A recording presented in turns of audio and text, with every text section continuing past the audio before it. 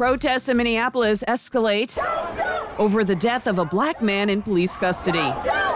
I'm Jennifer Brown. Here's what's trending. At a Target in Minneapolis, looters took over the store, emptying shelves. Second night of protests. We've had a number of fires set. We've had a good amount of looting. Protests were also seen last night in Memphis and Los Angeles. Turns out size does matter when it comes to car crashes. The Insurance Institute for Highway Safety looked at accidents in 2017. The GMC Yukon, Range Rover Evoque, and Lexus NX had the fewest deaths. The smaller Ford Fiesta, Hyundai Accent, and Chevy Sonic had the most. And in 1986, the first Babysitters Club book was published. The phone rang, and the girls picked up gigs and adventures along the way. Now the Longtime book series is back on Netflix.